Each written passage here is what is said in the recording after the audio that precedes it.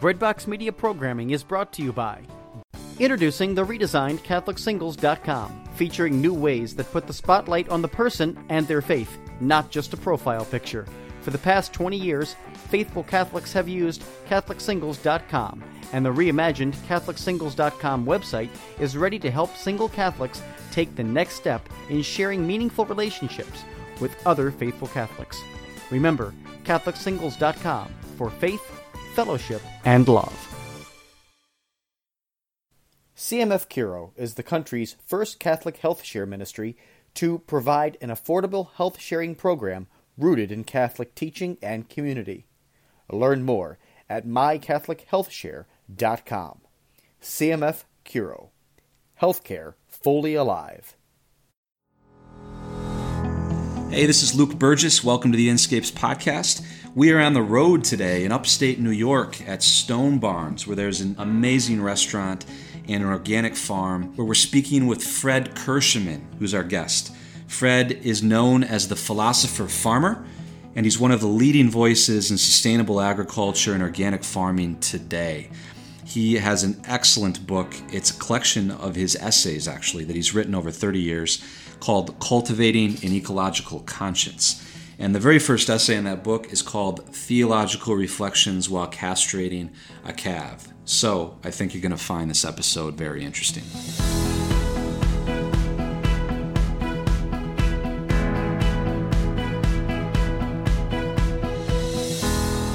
Hey, this is Luke Burgess, and I am in upstate New York at the Stone Barns Center for Food and Agriculture with a very special guest. But I also have a guest interviewer, Claire Alsop, who is a recent graduate from the NYU Food Studies program, where she got a master's in food studies. And she's now the director of business development for a super cool company called Yolele Foods, and they import an ancient grain called fonio from West Africa. So Claire's going to join me and help me talk to our guest, Fred Kirschenman, who is the president of the board here at Stone Barns in upstate New York, and he's also a fellow at the Leopold Center for Sustainable Agriculture at Iowa State University. So Fred, thanks so much for having us here. And Claire and I have both read your book, Cultivating an Ecological Conscience, which we really enjoyed. Can you tell us a bit about the genesis of that book? Well, it's like the rest of my life. I've never done anything I've planned. It's always responding to stuff that comes up. And most of the things that I've written have been like, I'm invited to do a talk somewhere, and then after the talk, somebody comes to me and says, well, could I have a copy of that? So I haven't read it, it's just from notes, We'd really like to have a copy. Okay, I'll write it up. So then I write it up, and when I get them written up, then, some of the staff people that I work with, they started to put it on our website, and then one day the editor of Sustainable Agriculture Division in University of Kentucky Press called me, and he said, I've been reading some of your essays on your website, and we'd really like to have you consider editing those and getting ready to put in a book. And I said, that's not going to happen. I said, I'm not going to spend that much on my one wild and precious life, spending my time editing my essays to get them ready for publication. And he said, we'd really like to have you consider that. And I said, forget it. It's not going to happen. And then that winter, I was invited to do the opening keynote at the organic conference in Albuquerque, New Mexico. So, I did the keynote, and then afterwards, of course, they had all the workshops. And I looked at the list of workshops, and one of the workshops was something like economic advice for farmers who want to do innovative things. And I thought, that's the one I'm going to go to. And of course, after you do a talk, then there are a lot of people stand around and have questions. So by the time I got to the workshop, it was already up and running. And I walk inside the room, and the room is full of standing room only farmers. And there's a woman at the desk in the front who's talking to them.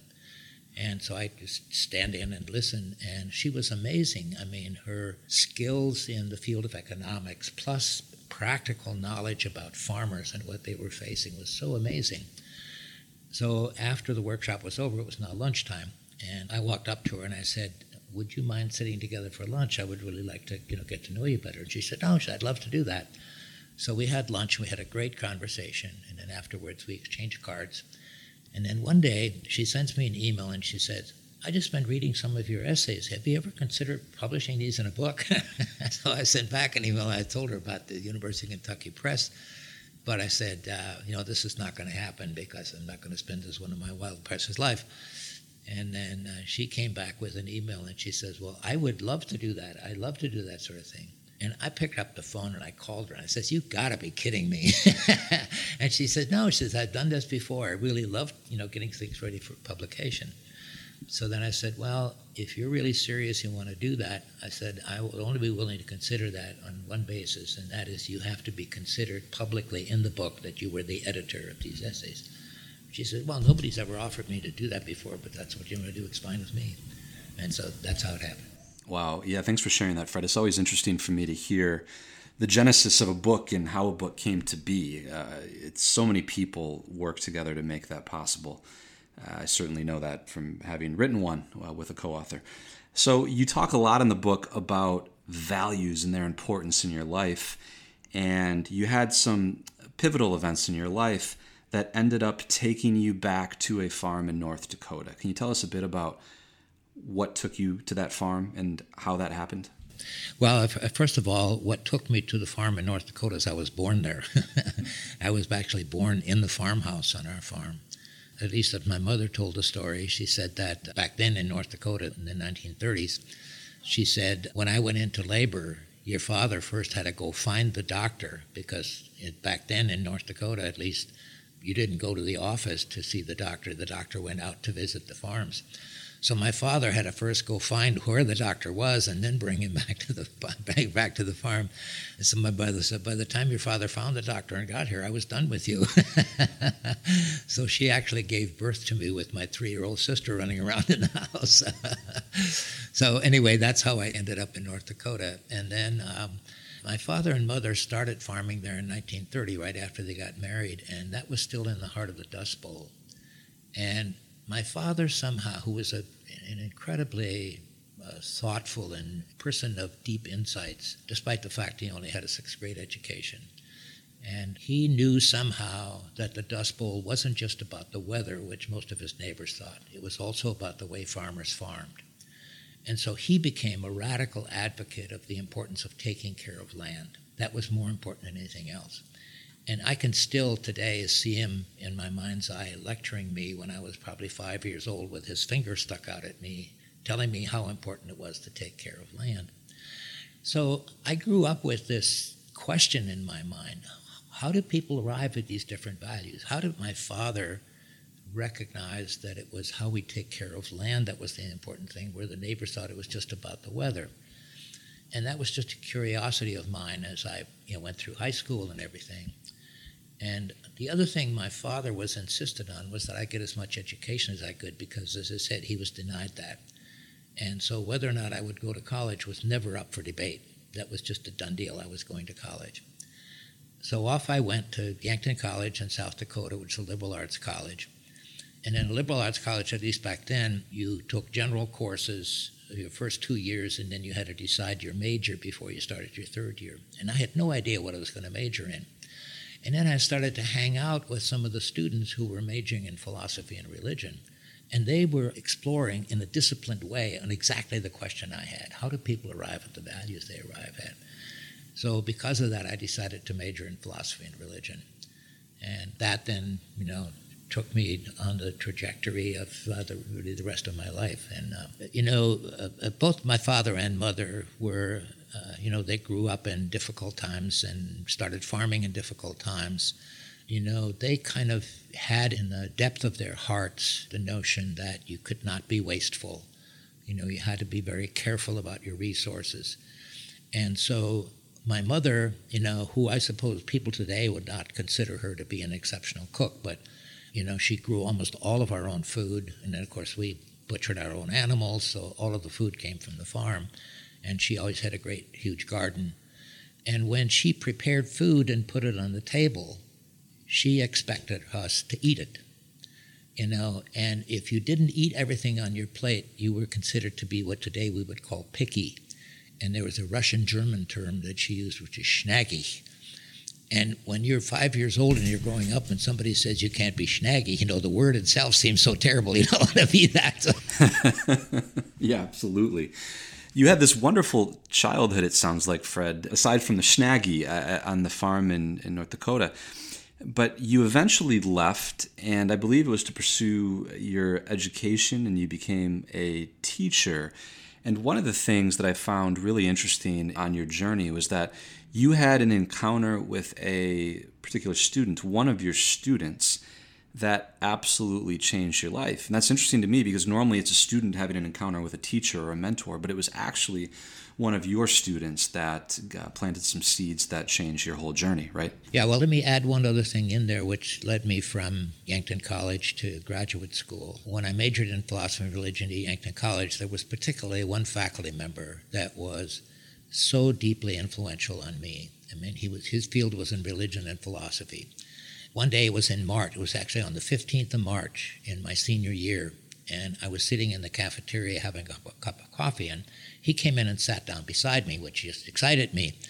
So we did the usual kind of amenities, and then at one point he turned to me and he said, "So what are you going to do next year?" And I said, "Well, I don't really know yet." He said, "Wait a minute, you're a senior, right?" "Yeah." "And this is March, right?" "Yeah." "Don't you think you should start thinking about this?"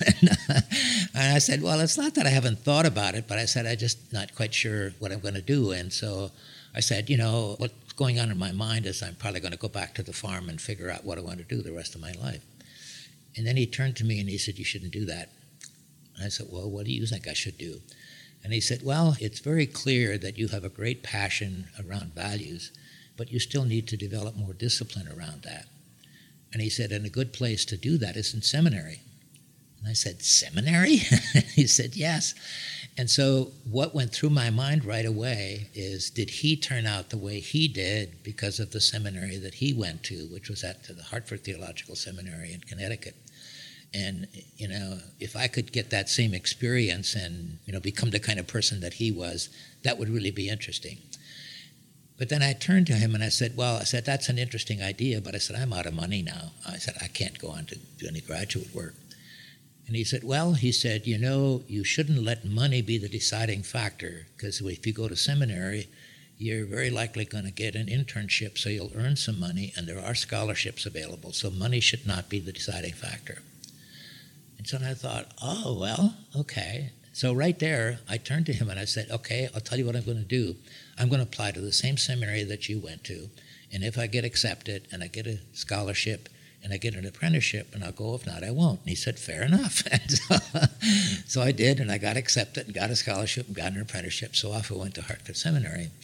And again, at the Hartford Seminary, there was another faculty member who was actually in historical theology, and who, again, really inspired me. And again, it was my senior year, and it was in March. At that point, wasn't quite sure what I was going to do beyond that. But I was doing a paper for him, and I had run into a block, and I couldn't figure out the answer to the problem that I had. And so I kept trying to find a time to meet him in his office, and he was very popular and was gone a lot. And we just couldn't find a time. And finally, one day he said, "Well, look, I'm going to be around this weekend, so I could come over to your apartment and see you, and then we could resolve this." And I said, "Great, let's do that." So he came around 4 o'clock in the afternoon. And in 10 minutes, of course, he pointed out how to solve the problem that I was having. I invited him to stay for beer, and so we had a beer and we talked. And so he said, "So what are you going to do next year?" And I said, "Well," and it was at that time, there was a friend of mine who was the superintendent of congregational churches in South Dakota, and he was interested in having me come to candidate at a church as a pastor. And at that point, I was really not interested in becoming a pastor the rest of my life, but I thought, again, here's something I can do until I figure out what I want to do the rest of my life. And then he turned to me and he said, "You shouldn't do that." And I said, "Well, what do you think I should do?" And he said, "I think you're the kind of person that should really go on and do more graduate work and earn a PhD, because that's, you're really qualified for that." And I said, "Look, I'm really out of money now." And then he said, "Well, if we made it possible for you to go, would you go?" And I thought, the faculty's going to get together and have a bake sale unless I'm in a graduate school. So I, totally in jest, I said, "Sure." And then 2 weeks later, the dean of the faculty called me and he said, "I just want you to know that the faculty met yesterday, as we do once a year, and we selected, students who get scholarships. And then we always have one fellowship for a 2-year period to a graduate student or selected, and all expenses paid. and the faculty unanimously selected you to receive this fellowship. So, okay. So then, and I'm still enough of a farm boy from North Dakota. I could have gone to Europe to school or anywhere, but I wasn't ready to do that. So Yale, Harvard, the usual suspects. And every school that I contacted about applying had a February 15th cutoff date for that year. And the only school that didn't was the University of Chicago. So that's how I ended up there. So I earned my PhD there. And then, now what I'm going to do. And so back then, this was when the Congregational Church and the Evangelical Reformed Church merged to form the United Church of Christ. And they each had a 5-year religion studies program primarily for rural pastors. And they all realized that this was not, the kind of future. So they formed the United Theological Seminary in Minneapolis, which of course is still operating. And then they needed to have somebody start a new department of religion. And so they hired me to come back to Yankton and hire a new faculty and start a new religion department, which was really exciting. So that's what I did, for 4 or 5 years, and then had an opportunity to start a new program in religion studies in Dayton, Ohio. And this was, there were 5 schools in that program. And David Vedder, he had gone to one of the seminaries in this program in Dayton, Ohio, because he was interested in a ministry to the soil. So he wanted to learn ministerial skills so that he could, kind of be a pastor to other farmers, if you will, to help them understand the value of taking care of soil and be that kind of focus for them. And David Vedder did his undergraduate work at the University of Nebraska under Warren Saws, who at that time was, I think, the first extension specialist doing some serious research in organic agriculture. And in this research that he was doing, he discovered that if you manage soil organically, and this is not with natural inputs, but the way Sir Albert Howard would have said you should do it with the law of return. And then he demonstrated the difference you have in soil quality in 5 or 6 years managed this way compared to managed conventionally. And David came into my office one day with 2 photographs of 2 handfuls of soil. The handful of soil from the organic plot, which was like dark and porous earthworms hanging off of it, and the other hand of soil would look like a handful of sand. And I see my father's, taking care of land's the most important thing, and just became very concerned, about that. And that kind of led me then I asked my father if he would consider, converting our farm to an organic farm. And he was 68 years old at that time. And he said, what you're talking about is an altogether different way of farming, and that's not for me, that's for somebody else. And then in 1976, he had a mild heart attack, and his physician told him he could still be a farmer, but he had to get out from the stress of managing the farm. It was too stressful in his heart. So my father announced to our family he was going to find somebody to manage the farm for him. And he was also a Russian German, and so, for him to hire some stranger, I knew that wasn't going to work out very well. And so my family and I had a long conversation, and we decided, well, here's an opportunity for us, and to convert the farm to an organic farm. When you're farming, what makes you happiest about being outside? And if I remember in one of the essays, I talked about, being out actually on a Sunday morning, and we had some newborn calves, and so, and my wife asked me where I thought God was or something like that, and I said, well, it seemed like it's in every calf, I don't mean that in any kind of sacrilegious way, but, for me, it's that relationship, to nature, that relationship ultimately to neighbors in the community, and then ultimately even my relationship to myself, that spiritual center in you. And those ultimately, if you, what, I guess to try to answer your question, what inspired me most about being on the farm is feeling the power of those 3 relationships: relationship to nature, relationship to others, and relationship to myself. And that's really what formed, my own thinking about that, my own imagining about that. Absolutely. So now I'm a little curious about how you became the president of the board at Stone Barns here. And you obviously speak often. You're involved here at Stone Barns. do you feel a sense of responsibility to be teaching others everything that you've learned and some of your philosophy? Yeah, that's a great question. I don't know if I really think about it as a responsibility because, to me, that would mean I have to do it. And I do it because I love to do it. And the way I got involved with Stone Barns was really like the rest of my life. I did not plan that. The way that happened was, Peggy Delaney, David Rockefeller's daughter, she's really the one who came up with the vision for the Stone Barns here. And that grew out of the fact that when her mother passed away, and her mother had been a passionate farmer raising Simmental breeding stock here, grass-fed, because that was her passion. And then when she died, they were trying to decide what to do with the place here. It was Peggy and her father David who then came up with the idea, well, it would be a great thing to turn the Stone Barns here into a place where the vision of Peggy's mother could be expressed, and so that kind of honoring her gifts and her passion. But David also wanted to make sure that it had some income-producing activities so it wouldn't be a drain on his estate into perpetuity. So together they decided, well, let's invite an upscale restaurant here because there isn't one in the Westchester County area. And then they invited Dan and David Barber to start the Blue Hill restaurant here. Peggy knew that Dan Barber, as a chef, had from the beginning, and they had another Blue Hill restaurant in Manhattan. Dan had always recognized that the best way to have the best food and the best tasting food was to find farmers who managed their soil for soil health.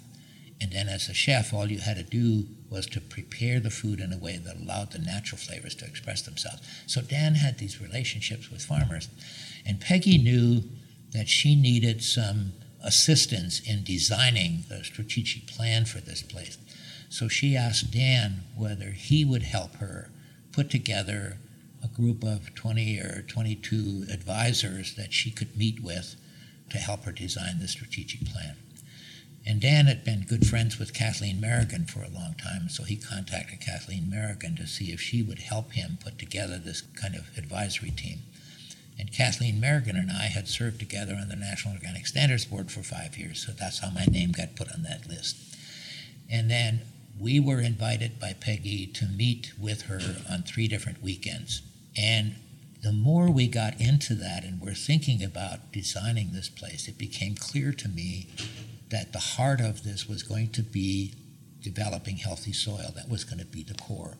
And then, of course, I still see my father taking care of land, and I got really excited. And Peggy noticed some of my excitement, and so she then asked me if I would agree to serve on the board, which I agreed to do, and I've been with the organization ever since. So as you were speaking about soil, the soil seems to be a recurring theme in your life, right? Your father talked to you about the importance of that.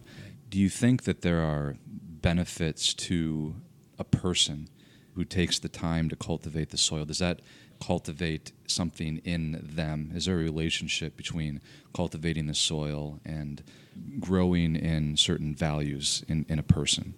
Yeah, I think that it certainly has that potential. Now, part of that, of course, is going to be, again, the spiritual center of the individual. But the thing that I think, as I look now, ahead over the next 10 to 20 years, and we're starting to see this already. For example, even as recently as 10 or 12 years ago, I still saw some soil scientists refer to soil as simply a material to hold a plant in place. You don't see that anymore. And the whole concept of soil health now appears in the literature over and over and over again. And David Montgomery and Ann Bickla published this book about a year ago called The Hidden Half of Nature, which is the first time, and he's been writing about soil for some time, but in this new book now called The Hidden Half of Nature, he goes into great detail about the microbiome in the soil, that the soil is not dirt. The soil is this incredible living community, probably as many as 1 billion microbes in a single tablespoon of soil. And then when you manage that soil in a way that it feeds those microbes, then that affects the kind of food that you eat, which has the effect on the microbes in your gut, which then contributes to your own health. And his wife, Anne, who's a co-author in the book, and she writes about that part of it. And so this is one of the best examples now of the new way that we're thinking about soil. And to me, what makes that so important is not that, you have to have this kind of spiritual experience that I did about soil. We now get this new dimension of how to manage soil from the science of soil. And I think that as we move into the future where we're not going to have all the cheap inputs which we've been relying on for the last 100 years, cheap fossil fuels, cheap rock phosphate, cheap fossil water, those resources aren't going to be there. So we're going to be relied more on how we manage the soil to enhance, the health of the soil so that it's more self-renewing and self-regulating.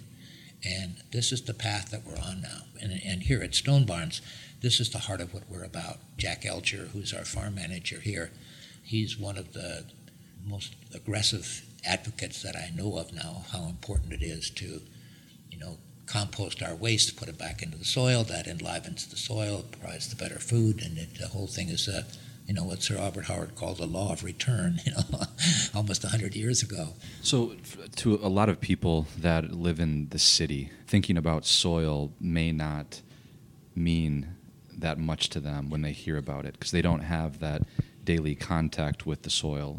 I'm thinking of somebody that lives in New York City, for instance. What would you say to somebody that has not spent a lot of time on farms, or how do we help people appreciate the importance of this? We're at the early stages of that transition now. And again, what excites me about Stone Barns here is that, we now have about 10,000 children who come through here a year. And what we do with the children who come here is to help them understand where food comes from, how to grow it, and how to prepare it, because the chefs also are a part of this here. And, I see this, well, let me just tell you one story to give you an example of what excites me. We also have some school systems in the region here that bring kids here, and they spend a half day here as part of their curriculum. And one of our staff members said one day a school bus came and brought some 8- and 9-year-old kids. And so she immediately took them out to the gardens to show them where food came from. And at one point she reached down and pulled a carrot out of the ground and washed it off and then handed it to the kids so they could all have a bite to see how great it tasted. And then she said this one little 8-year-old boy walked right up in front of her and looked her right in the eye, and he said, "Oh, gross, who stuck those in the dirt? Now we can't eat them." And that's where he started. But the feedback we've gotten since then is that this little boy then, as he became aware of that he could grow food and eat it, and he talked his parents into turning a part of their lawn into a garden so that he could grow food for the family. And so those are the kinds of transformations that I think we need to see, and that to some extent at least we're contributing to. And then the other part of it is that, and I don't want to over-romanticize the millennial generation, but we work with so many of them here, and they all want to become farmers, and they all recognize the importance of soil is at the heart of this, and part of this comes from working with Jack and the kind of programs we have for young farmers here. So I'm curious, you said when you were young you had this question about how do people arrive at the values they arrive at. Yeah. And you ended up studying theology and philosophy to try to answer that question. Right. And now I don't want to ask the big question, but could you talk a little bit about what you have learned about how people arrive at the values they arrive at? That's primarily, to me, a cultural question. I think in our culture today, and I'm not the only one who thinks this, Paul Roberts wrote this book, The Impulse Society, in which he points out that going back to the early 1960s, we began to evolve in a culture which he calls the Impulse Society, which he says was a kind of mine and now culture. Everything is about how do I extract what I need out of my community for me to enrich myself. And there's almost nothing in that culture that really has you think about or consider about, the common good. And then he argues that we are now reaching a point where that culture is increasingly becoming dysfunctional, and that we now are beginning to move into this culture of where, people are beginning to recognize that it's, the value of each other and that we have to work together for the common good. And one of the other things there's another book that has inspired me by John Takara, who published a book again about a little over a year ago called How to Thrive in the Next Economy. And he writes this book based on his travels around the world. And he argues, too, that, this industrial global economy where, you produce something and sell it any place in the world in a uniform way, or you buy things from any place in the world for yourself, and that economy just wasn't working for people anymore. And so they're now, throughout the world, starting to move into what he calls bioregional economies, where people come together and they look at the ecological resources of their own regions and then try to decide how they can use those resources in a way that they become self-renewing. And he argues that the concept of growth changes in this culture, and I love this term. He said growth is no longer about unlimited economic growth, which would be part of that mine and now culture. Growth now for these people is regenerating life on Earth. How do we regenerate life on Earth? And that's the new culture that's emerging.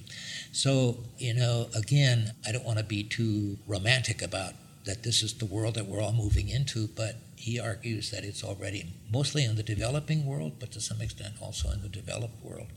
And I think that's the future that we're moving toward.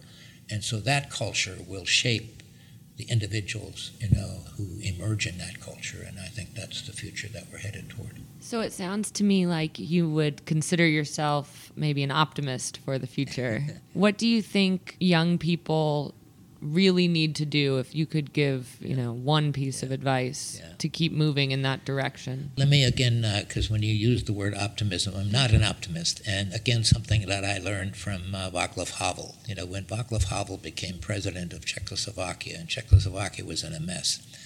And apparently somebody came to him after he was elected president. They said, so are you optimistic that you can change things? And Václav Havel apparently said, no, I'm not optimistic, because if you're an optimist, you figure it's all going to turn out well, and then you don't do anything, and that's the problem. And he said the same thing is a problem if you're a pessimist, because if you're a pessimist, you think it's all going to go to hell, there's nothing I can do about it, you don't do anything. So he said, what I am is hopeful, and if you're hopeful, you do the right thing, even though you don't necessarily know that it's going to turn out well. And then if you're doing the right thing, and the right convergence of events begin to take place, then great changes will come about. And of course, that's exactly what happened in Czechoslovakia. So I'm hopeful. So you mentioned this sort of return to, I don't know if this would be the right way to characterize it, almost like a local focus on where we are, the land that we live on. Yeah. And the word home comes to mind because you speak about that in the book a bit. Now, I know that you spend time at Stone Barn, you're in Iowa, you're on the road a lot. What do you consider home? Yeah. Well, home for me is still my farm in North Dakota. And August is always my vacation month. And I take that month and go back to the farm in North Dakota. We have a family that is taking over the farm there now, and I spend the month with them, and I call it my combine therapy, and it gives me a time to relax and be back in touch with nature, with everything about the place, and so it really is a kind of a restorative time for me. That for me is, I think, the answer to your question. Yeah. Just to wrap up here, I have one more question for you. An ecological conscience. Can you talk a little bit about that term, how you found it, and what it means to you? Yeah. Well, an ecological conscience for me is really it's a kind of spiritual dimension within us. And the thing that becomes important for us, again, is not this mine and now and what's going to work for me, but it's how do you develop a conscience, around the self-renewing capacity. The term, the ecological conscience, actually comes from Aldo Leopold. He uses that term in the Sand County Almanac. And he uses the ecological conscience. As we live in the world now, we have to live it in a way that everything that we use is self-renewed in the process of using it. And that's what he means by an ecological conscience. And when the publishers asked me the title I wanted to use for my book, I wanted to say the evolution of an ecological conscience, because I didn't cultivate this, I didn't develop this evolved in me. And they said, well, we understand that, but, the book really is about agriculture, and publishers, always use the first term in the title to indicate what field it's in. And if you have the evolution of an ecological, nobody's going to know that's about agriculture. So then they came up with the term cultivate. So, well, Fred, thank you so much for being with us and inviting us to Stone pleasure. Barn today. Great questions. Thank And you. Thanks so much. We look forward to hopefully making it back up here and seeing you again sometime soon. That'd be great. Yeah. Thank you. Thank you for listening to this Inscape podcast. To learn more about Inscape and the many resources we provide to help people discover, embrace, and live to the full their unique personal vocations, please go to inscapevocations.com.